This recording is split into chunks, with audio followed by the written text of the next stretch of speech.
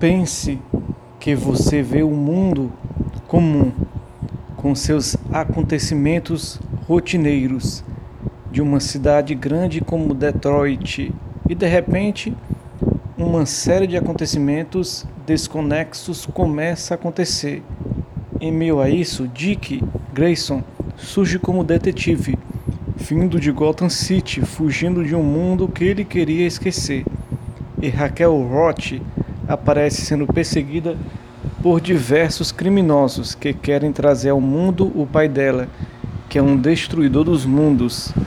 Nesse caminho ela encontra a ruiva Corey Anders, a Estelar, que sem memória ajuda Dick e Robin, que é o Breton The Waiters, e Mutano Raya Porter, que vira um tigre algumas vezes na história.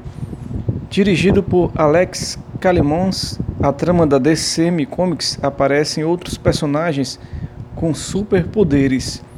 Eu vi essa série toda em menos de uma semana na Netflix e me surpreendi aí com o seu cenário, por vezes sombrios, surrealista e por vezes leve.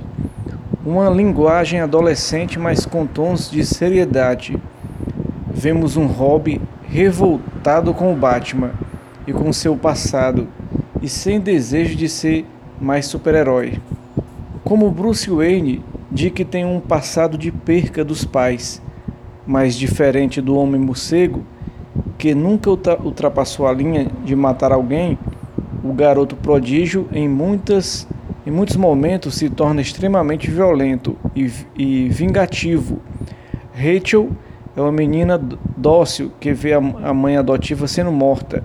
Reencontra a mãe biológica, mas sofre por não saber controlar seus poderes, que tanto curam como destroem.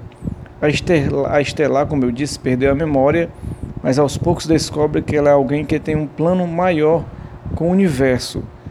Mutano, um garoto meio oriental, mora numa mansão onde um cientista cuida dele e de outras aberrações, ou melhor, de outros mutantes, na verdade seres humanos que sofreram acidentes e foram recuperados pelos cientistas.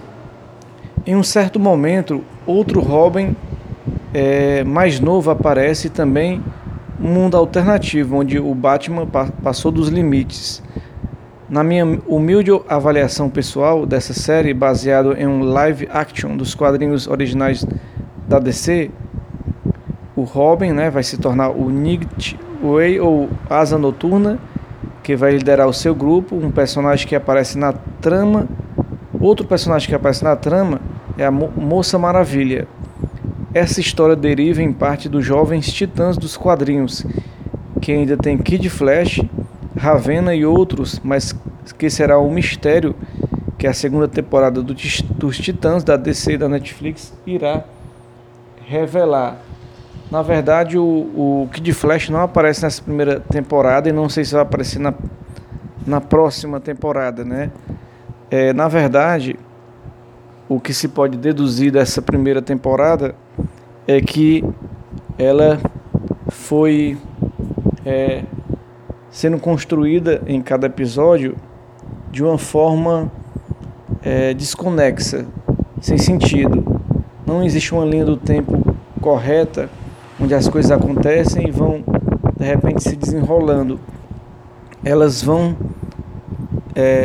aparecendo de supetão, super-heróis,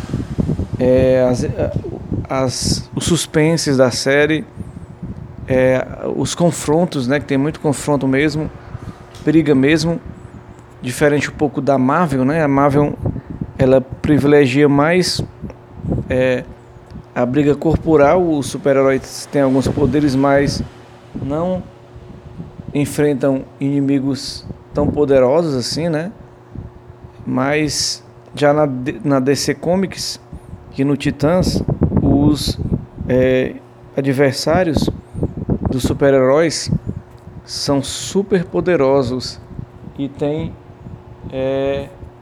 algo superior aos humanos, Então, superpoderes realmente.